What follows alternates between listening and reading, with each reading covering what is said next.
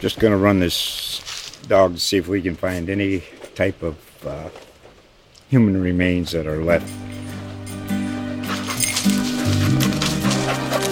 Listen to Where Secrets Go to Die, The Disappearance of Derek Hennigan. From the Detroit Free Press, a new podcast set in the woods of Michigan's Upper Peninsula. Available on Apple, Spotify, Freep.com, or wherever you get your podcasts. At Domino's, we're more than pizza, so mix it up with our specialty chicken, stuffed cheesy bread, sandwiches, pastas, medium two-topping pizzas, and more for just $5.99 each, and we'll mix stand-up comedy with a robot. Stuffed cheesy bread and my act have a lot in common. They're both super cheesy.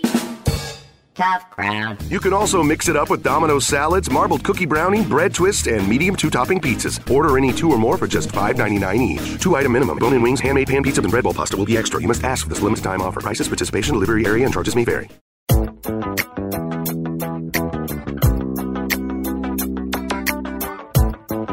Okay, welcome into another edition of the Duly Noted Podcast. Appreciate everybody for clicking on. Just to give you a little bit of an update. Next week, I'll be on vacation, so there will be no podcast next week, but my plan is that I'll have one up the day after Christmas. I will come in here and maybe do it a couple days before that, but we will get that done. So the day after Christmas, Wednesday, there'll be one up, and that will be kind of the preview of Michigan. And the game that Florida will be playing, of course, on the 29th. Robbie and I actually head up on the 26th. So, so you'll have that podcast, and then we'll start cranking out copy. Although we're going to have some stuff in the Christmas Day paper and some other stuff ahead of time. Obviously, Florida starts practicing at the end of the week this week, and it will be open to the public, those 3 practices. What you're going to see if you do go out there, are a lot of workouts with younger guys, trying to get them ready for next year. And this is what we talked about last week.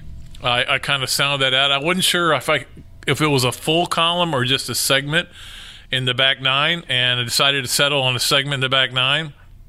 But it was interesting because during the little thing we had with the Chick-fil-A people last week, the press conference they had, Dan Mullen mentioned that not only was not practicing an issue for teams that don't make a bowl game, but that they couldn't use players to help recruit because you have to take 2 weeks off. I later found out that you can get a waiver, and they're always granted. It's not an issue at all. But certainly, and again, Florida's not planning on not being in a bowl ever again. I mean, nobody saw coming the 4-8 and the 4-7 seasons, but you would think that those were aberrations and certainly not the norm. But my only point, and this is the point I made last week, is look, if you're 4-8, you should be getting to practice. And I think what Dan said to me made sense. He said they should give them like 5 in the spring, 5 extra practices in the spring, or maybe even 5 early in camp. Now, anything that makes players practice more is never going to be approved by the NCAA because they're trying to – and that's why this 2-week thing after the season. Like when your season ends, you get 2 weeks off. They can't get you to do anything because they want to give student-athletes more time. And I get all that, but it just seems like college football has it a little backwards. Anyway, that was last week's topic. Let's move along to – the Heisman Trophy being awarded, and I pretty much told you what mine was last week. I didn't tell you specifically, so I wouldn't get in Heisman jail. But I voted for Kyler Murray. And here's the thing: Alabama fans have lost their minds. Like you don't have enough Alabama fans. I want to say, shut the heck up. Because you guys have everything you could want. You have the greatest coach of all time. You have the best players. You have the national championships piling up. You have everything you could possibly want. And because you didn't win one little Heisman Trophy, you're mad. Now, you're upset for Tua. I get it. And I'll tell you, man, I had a hard time with this. In fact, when I left my house on Sunday, I was still when I left my dad's house, because my dad said, you still got to vote for Tua. And I said, well, I don't know. I'm conflicted here. And here's what it came down to in the end. For me, All right, everybody, the people who use, and look, there was no, if you voted for Tua, fine, I don't blame you. He had an unbelievable year. He had a historic year. And what he did was amazing. I just chose to vote for Kyler Murray. And here's why. The biggest reason. Kyler Murray had to be good all the time. He couldn't have an off day. Tua didn't have many. Had a couple of off halves, off quarters. Certainly the first half against the Citadel wasn't great. And I didn't penalize him because he got hurt. I might have penalized him a little bit because Jalen Hurts came in and rallied him, and it was like, hey, anybody can win.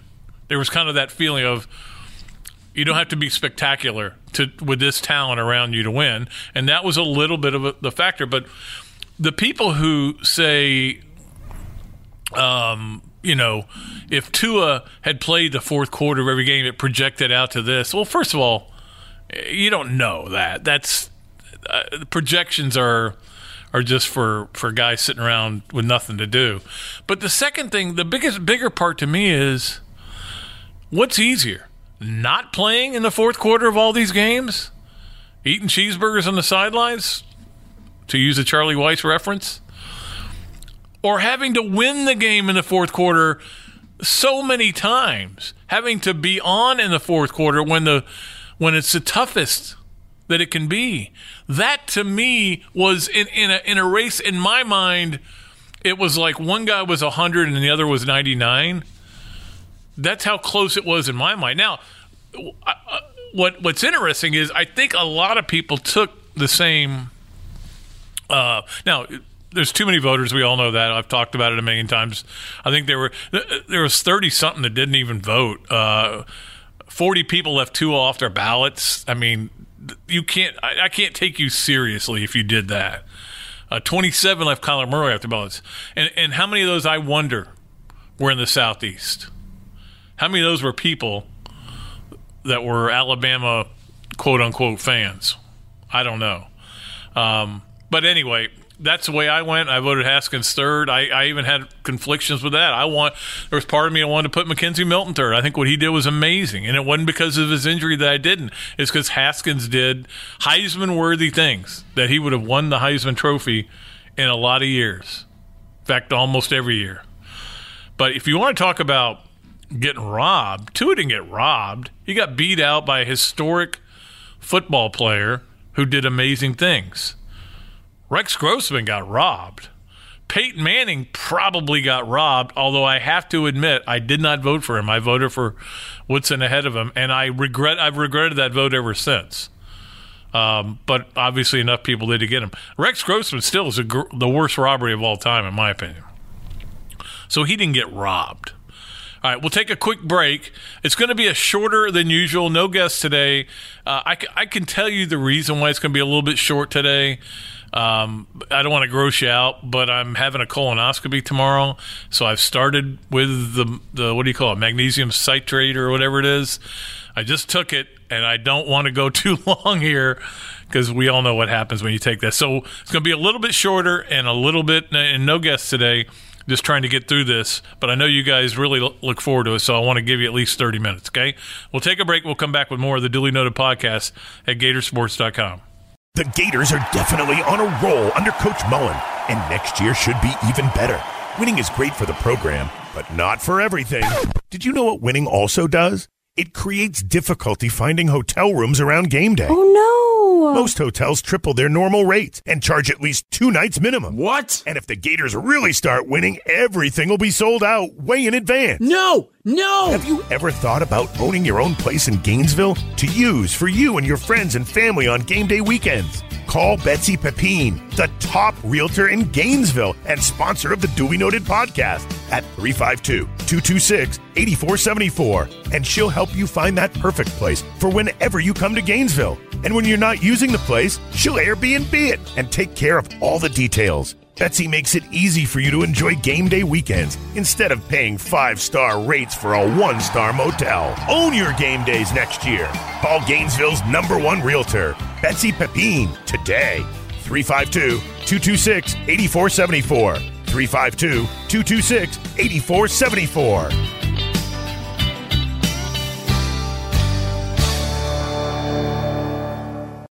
Ticket City presents Why You Go to the Game to see the Florida Gators. That was the loudest the stadium ever was. That was a South Carolina game that Jarvis Moss blocked the kick to end the game. I had walked over at the Gator Walk, and he came walking through, and I had touched his hand, and then he blocked it with that hand, so I was totally good luck. Put yourself in the action with Ticket City. Visit Gatorsports.com and click tickets. All right, back on the podcast. One other thing that I saw somebody, I think it was Mike Griffith. Mike Griffith works for, I don't even know who he works for. He covers Georgia now. He's covered Tennessee, Michigan State. I know Mike really well. I think he works for SEC. No, I don't even know who he was. SEC Nation, something. Whoever he works for. Apparently he was on a show and he said that the SEC was getting robbed in postseason awards. And Matt Smith, who I think a lot of also, pointed this out. And this is a great point. The SEC's won the Maxwell, the Butkus, the Biletnikoff, the Thorpe, the Outland, the Ray Guy, the Nagurski, the Bednarik, and, of course, Coach of the Year, my friend Mike Loxley, who won the Broyles. I think they've done okay. I would calm down on that. Another thing I saw on Twitter this week was I guess FloridaGators.com did a poll. I guess it was a reader's poll where you picked the play of the year for Florida. And they're down to the two finalists, and it was Brad Stewart's pick six against LSU and Tony's pass to Morrill Stevens against Mississippi State. And my first reaction was, wow, they nailed that. Those are the two best. And I went, whoa, wait a minute. That pass from Tony to Stevens was huge. And it was to me, LSU's the signature win, but Mississippi State's the win that made this season become what it became at 9-3. Okay, they lose at Mississippi State. They're not going 8-4 even. I think they're losing at least one more than they ended up losing. That was a huge game for Florida. There's no question. But the pass from Tony to Morrill Stevens wasn't even the biggest play of the game. The biggest play of the game was the last play when Donovan Steiner blitzes and sacks Nick Fitzgerald. And not only that, but his tight ends running wide open down the field would have scored a touchdown if he'd seen him. That, to me, was the biggest play. So I would put that in there. And the only other one I would argue should be in there was Michael Piron's run against FSU.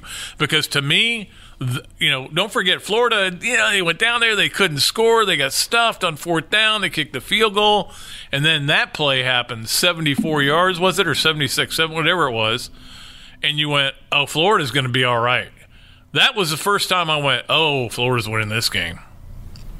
Because, look, I was like a lot of people. You'd seen FSU win 5 in a row. Yeah, they were struggling. But you got to go in there and win. Tough environment. That was, to me, one of my favorite plays. I don't know if it's one. I don't know if it's two. I think it's in the top two. The Brad Stewart play was huge, though. There's no question about it. That probably was number one because LSU was the signature win for Florida this year. That was the win where you went, Gators are for real. And considering the season LSU had, when the only losses they had were that one to Florida, they lost to Alabama, no shame in that, and then 40 overtimes against A&M, and they beat the crap out of Georgia. So when you consider all that, that was the game where you went, Florida's for real, and as the season went on, that's what kept them up in the top 10 and got them to a New Year's Six bowl. So I was thinking about this last night. Who would I pick for my players of the year on this Florida team? And the funny thing is, like, defensive player of the year is, to me, no question. Ja'Kai Polite had an unbelievable year. I voted for him first-team All-American. He made second team, which means he'll get a paver out in front of the stadium, and congratulations to him. He had the kind of year I think a lot of people thought he could have and hoped he would have, and congratulations. I don't think there's any question he was a defensive player of the year. Special teams player of the year and freshman of the year to me would both be Evan McPherson. Tommy Townsend had a really good year, but McPherson was just money, and I thought he was tremendous. But then I said, okay, who's the offensive player of the year? And it was I don't know. I don't have an answer there. Who would you say? Felipe Franks? Yeah. Is he better this year? Yeah. Did he do some really good things? Yeah. Was he really bad? Did he get booed? Yeah. All right, so would you make it one of the linemen? Look, I don't know if Martez Ivey was as good as they graded him, but he did grade out pretty well late in the season. But early in the season, he still wasn't very good. You could make an argument there for Martez Ivey and Jawan Taylor, both. Maybe that's the answer. The bookend tackles are the players of the offensive players of the year. Is it one of the running backs? Well, they almost got 2,000 yards among the three of them, but nobody had a spectacular season. Well, I like the way how hard Pirine run. I thought Jordan Scarlett, the second half of the season, was tremendous. But they weren't player of the year. Van Jefferson's a name that came to mind, but when you look at his numbers, they're not. So I think the offensive player of the year is Florida's offense. In the end, I think that because as a team, as a whole, and certainly with the coaching they got, that's what made Florida's offense better. Not great, nowhere near where they need to be, not even close, but much better than they've been. When you look at just from a pure statistical data, it's amazing how much better they were. And in the last 3 games, over 500 yards. So I give them a lot of credit. I did see this also, that Chauncey Gardner-Johnson, not thrilled that he didn't make All-SEC or All-American, didn't get any real honors. I understand his feelings. I will tell you, I did vote for him. Second team All-SEC, not first team. I mean, look at the safeties that you have in this league, and that's why it's hard to crack that first team, but I had him on the second team, and I'll tell you why I had him on the second team, because I watched him every game, and I watched and saw all the things he did and how well he played, but not everybody's going to do that. And unfortunately, we talked last week about it's voting season, and unfortunately, when you get to voting season, it's not – everybody can't be as anal as I am. And where I'm anal is in watching so many games. And obviously, I feel like I know Florida's personnel better than I know Alabama's or Tennessee's or Auburn's or Washington State's. I see every play of every game. And if anybody sat there and watched every play of this season, they would probably have put Chauncey Gardner on one of those teams. But unfortunately, what happens, and I know because I fell into this a little bit when I was voting on the All-American, when I was trying to find like second teamers and stuff like that, and you go, let's just look at the stats. Let's see who did great on stats. Now, I would never be a stat voter on first team, and I never would be a stat voter on like the Heisman. There's no way I would do that, or the Biletnikoff. I which I vote on.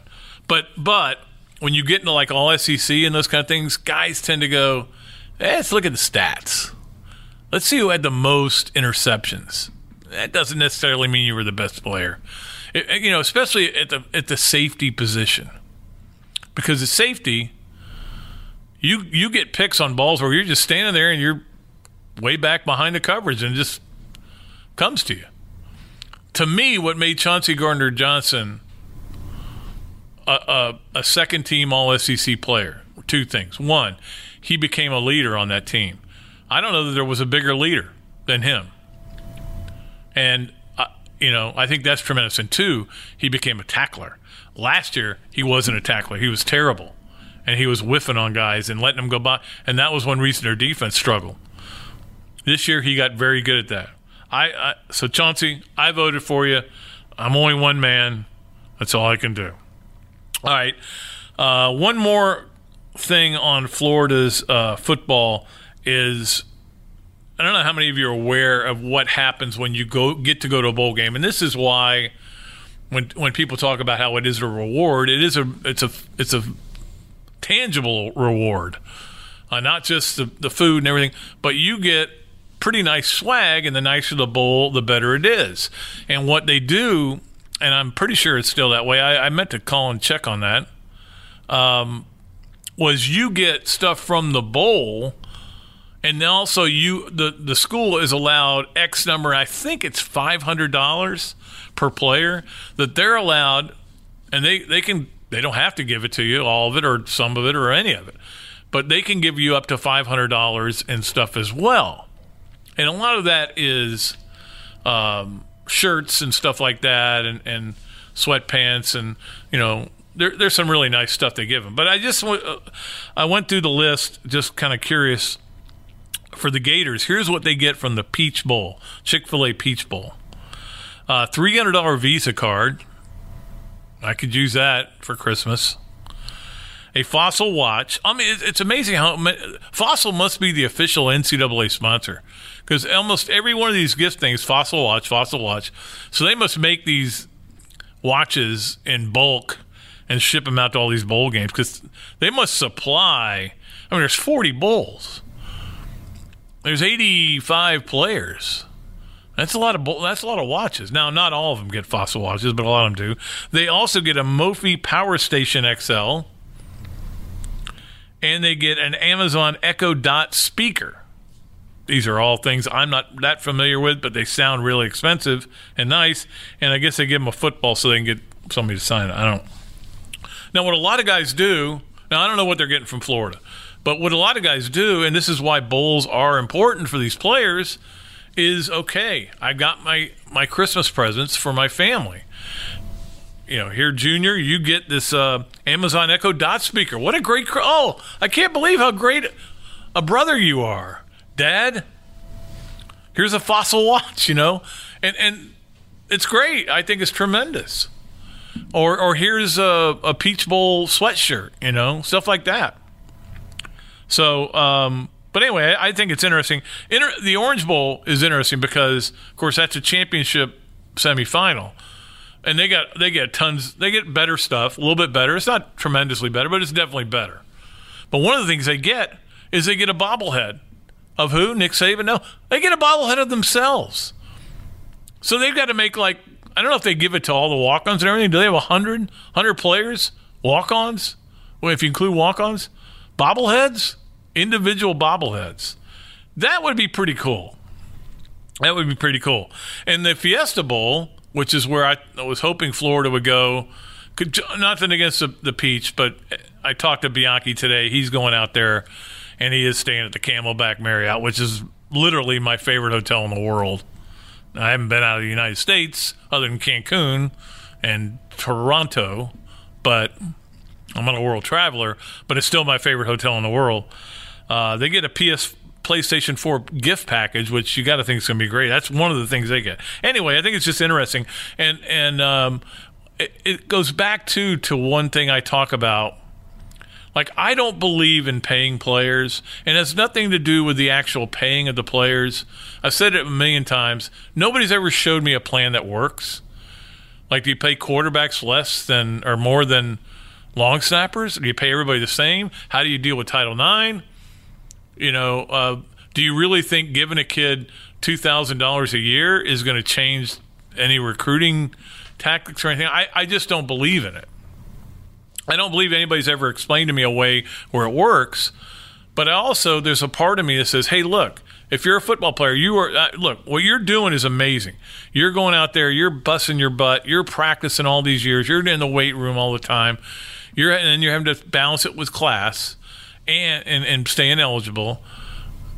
And yeah, you deserve something. You get a lot. You get a lot of meals, you get a lot of clothes, you get tutors. If you get to a bowl game, you get swag. And it's pretty good swag. I just think it's a pretty good life. And that's what I talked about earlier in the year, was Florida had to figure out who loved playing football and who loved being a football player. There's a difference. And being a football player is not a bad deal. I don't even want to get into the whole how many drinks have you ever paid for, downtown in Athens or Gainesville or Tuscaloosa, or how many times you had a free meal just from walking into a restaurant. That's because those are violations technically, but they happen. They do. Anyway, I don't know. I don't know if I've even made any sense with this. But I've got some more football things to talk about. I do want to talk a little Gator basketball and 3 things. I'll give you a little bit about what's going on this week. Let me just take another break right here. You're listening to the Duly Noted podcast at Gatorsports.com. At ViStar, we believe in better, especially in helping build a better financial future for our members. So we've reviewed our offerings from the ground up. We've lowered or eliminated over half our fees and enhanced our already competitive rates, saving members more than $1 million this year, in addition to the millions we save them every year. If you believe that saving money is better, join ViStar. We never forget that it's your money. All loans subject to approval, insured by NCUA. Just going to run this dog to see if we can find any type of human remains that are left. Listen to Where Secrets Go to Die, The Disappearance of Derek Hennigan. From the Detroit Free Press, a new podcast set in the woods of Michigan's Upper Peninsula. Available on Apple, Spotify, Freep.com, or wherever you get your podcasts. All right, welcome back to the podcast. And one thing I did want to talk about, I saw this story today. Kickoff returns down 20% because of the new fair catch rule. It's a good rule, and anything. Look, we're headed in both the NFL and in college to the point where there are not going to be any kickoffs. It's funny, the Alliance of American Football, which they're getting ready to start their practices next week. They won't have kickoffs in their games, which I think it's the first step. You know, the USFL did so many brilliant things that the NFL now adopts, and I wouldn't be surprised to see a league like the Alliance of American Football experiment with some things, and then the NFL it can look at them and go, hey, you know what? That makes sense. It does work. Let's do it. I would bet within 5 years you won't see a kickoff again in either college or pros. The problem you have is, okay, that means we can't surprise anybody with an onside kick, and I think that's the biggest deterrent to completely eliminating it. But at some point, I think that will happen. But it was down 20% because of the fair catch rule. 41% of all kickoffs were returned. So it's still almost half the kickoffs are returned. But again, this is taking in all the schools. You know, there's a lot of schools that don't have a kicker and get the ball through the end zone or certainly deep. But that's interesting. And, of course, I mentioned last week we're in hiring season, and we keep seeing things happen that are you kind of go, oh, that's interesting. And certainly with Les Miles going to Kansas and Mac Brown to North Carolina, the latest thing where you kind of went, oh, Butch Jones will be coaching tight ends at Maryland with Mike Loxley, and he's basically taking, to a point, the McElwain route of look, all right, I got fired at a high-profile school. I need to kind of build it back up. McElwain went to Michigan for a year. Now he's at Central Michigan. And by the way, I've been told that he was at least talked to about Colorado and talked to about the Tennessee offensive coordinator, and that he and his wife went to Central Michigan because they called just to check it out, and they fell in love with it. And so great, good for him. Hope they're happy there. So Butch Jones is at Maryland coaching tight ends, and I want Mike Loxley to be successful. I don't necessarily want Maryland to be successful. I mean, I think what they did was just terrible. The way they've handled it was terrible. But I like Mike a lot, and I hope he's successful. But what I fear is he's doing what a lot of coaches do, and especially coaches who are really good recruiters, is they hire a bunch of really good recruiters, and they get away from hiring good coaches. I'm not saying he has. I'm not saying Butch Jones is not a good position coach. I'm pretty sure he's not a good head coach in the SEC. But I thought that was one thing Will Muschamp did here. And I think Willie Taggart did that at Tallahassee. Hiring a lot of recruiters instead of – you can be both. But I would say that – and this is just off the top of my head – 60% of assistant coaches at Power 5 schools are really good at one and mediocre at best at the other. Like, they may be really good coaches, but they're not good recruiters. The irony being, of course, Dan Mullen was one of those guys when he was at Florida. He wasn't a great recruiter. Now we're seeing day to day how much better he's gotten at recruiting. Wasn't a great recruiter, was a great coach. But I've gotten off on a wild tangent here without telling you the other news. Kansas State hiring Chris Kleinman, who was head coach at North Dakota State. Well, I think he lost, 6 games in 5 years. I've been wondering why nobody had hired him before. I knew it was risky because of the level of football, but you could, my thing is, like, I think the guy's a really good coach. I watched them play a little bit, but the Kansas State fans are not happy at all. Very upset. I think they're wrong. And what are you going to get at Kansas State? The only other thing is you go hire some hotshot guy who's just trying to get the hell out of there. I mean, Kansas State should be happy. And then Vanderbilt makes a hire, which is very interesting because they hire a new AD, Malcolm Turner, really doesn't have any experience in college. That's a very Vandy thing to do. I think it may turn out to be really good, but it's kind of a reach. But isn't Vandy always a reach in terms of athletic department, which they allegedly don't have? We'll see how that works out. But, it's a new set of eyes, and really all you're doing as an AD, you don't have to coach anybody. You're hiring people. You're working on facilities, stuff like that, and nobody needs facilities more than Vandy. It's just an interesting hire. Okay, one more quick break, and then we'll come back with a little quick look at what's going on this weekend, and then 3 things, and I got to get the heck out of town. Okay, not out of town, but just out of here. All right, we'll be back on the Duly Noted podcast at Gatorsports.com.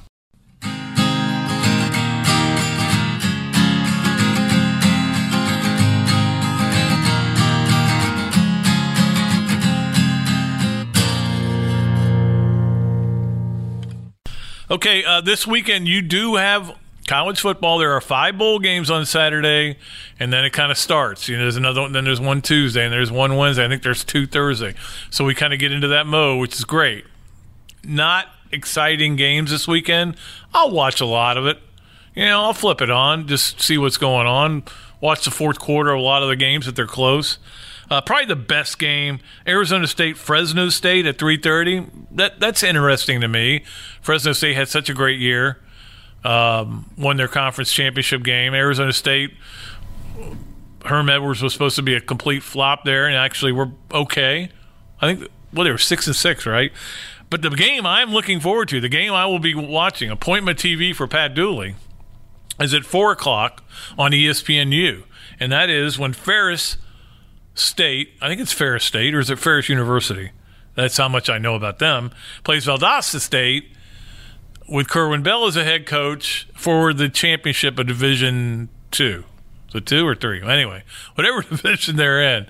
So I will be all over that. I've been wanting to watch them play all year. I toyed with the idea of even going up and seeing them play last weekend.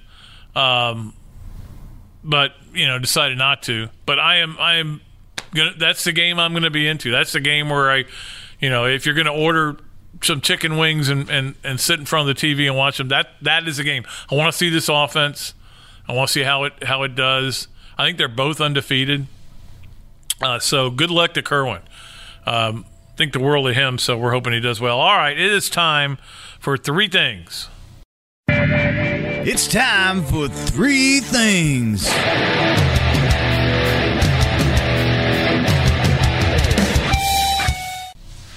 Number 1, I don't want to ever see, and again, student athletes, young men, high school kids are allowed to say whatever they want in terms of their commitment, decommit, all this stuff. But don't refer to it, if you're in the journalism, as a decommitment. It's not a decommitment. You're never committed if you could decommit, right? You're not decommitting. You're never were really committed. I'm committed 100%. Now I'm changing my mind. The thing is, the recruiting thing, and I don't get too wrapped up in it because a lot of it's crazy and silly. The one thing that drives me crazy is you can see a kid decommit from a school. Well, what happened was they decided your grades aren't going to make it. We've looked at your test scores. We thought you were going to do better than this. You're not. We can't give you a scholarship. We can't get you into school. That happens a lot. Or, hey, we got a guy who committed to us at your position who's way better than you, so we're pulling that offer. These things happen, and now there are situations where guys go one place or another. I just don't think anybody should ever take commitments seriously until signing day. That's when the commitments are serious, when you put your name, or like when I say they flipped him. Well, he was going to go there, then he went and visited them and liked it better, so he's going there. I don't know if that's really a flip. It's just kind of part of the process. I don't know. Recruiting bugs me sometimes. But we'll see what happens. Number 2 on 3 things. What an NFL Sunday. It was amazing. That was one of the great sit on your recliner. And, again, I was not feeling great, so it was good to be able to do that. Sit on your recliner all afternoon and watch those games. The Eagles-Cowboys games was, I mean, how many times I went, oh, you got to be kidding me. Now, there were some unbelievably bad calls in that game, which got to play around that.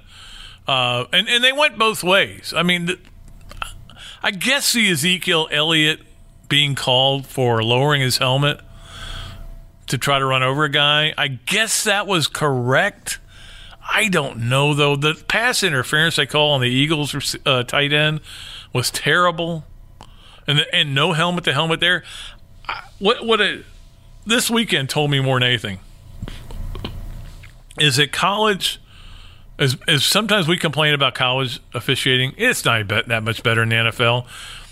And it's even harder in the NFL because the players are bigger, faster, stronger, and they got more crazy rules.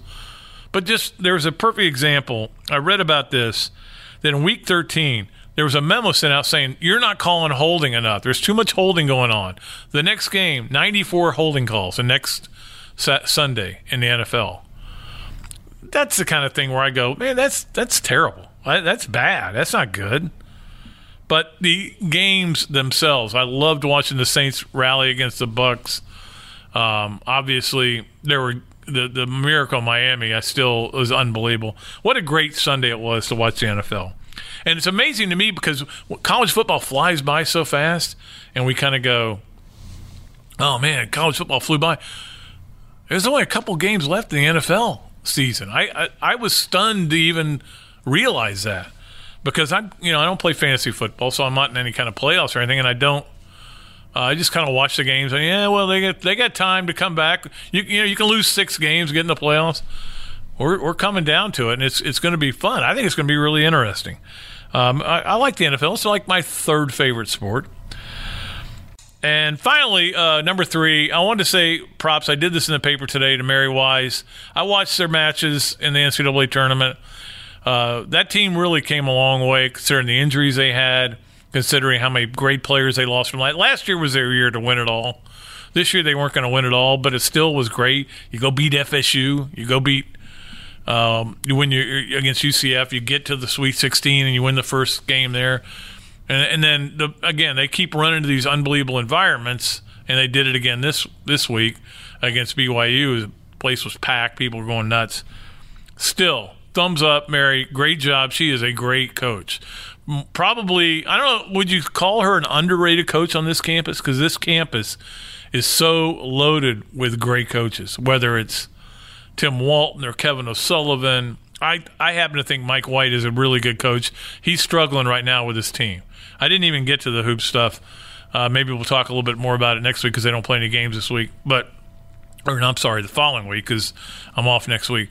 But he's struggling to figure these guys out and get these guys to do the things offensively. They're just not playing with any swagger or confidence offensively, and they're playing with great demeanor defensively. I don't understand it. But anyway, on this campus, we got a lot of great coaches. We're very fortunate, and it's fun to talk to them all. All right, that's going to do it. It's time to get the heck out of town and go home and be miserable for about 24 hours.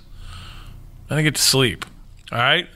Until next time, I'm Pat Dooley. I'm the sports columnist of the Gainesville Sun. I am deep I am way back and I am out of here.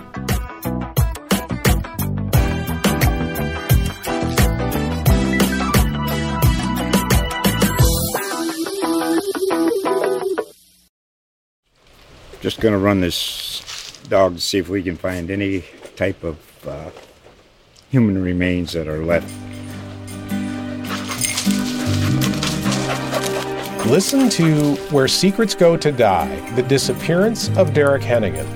From the Detroit Free Press, a new podcast set in the woods of Michigan's Upper Peninsula. Available on Apple, Spotify, Freep.com, or wherever you get your podcasts.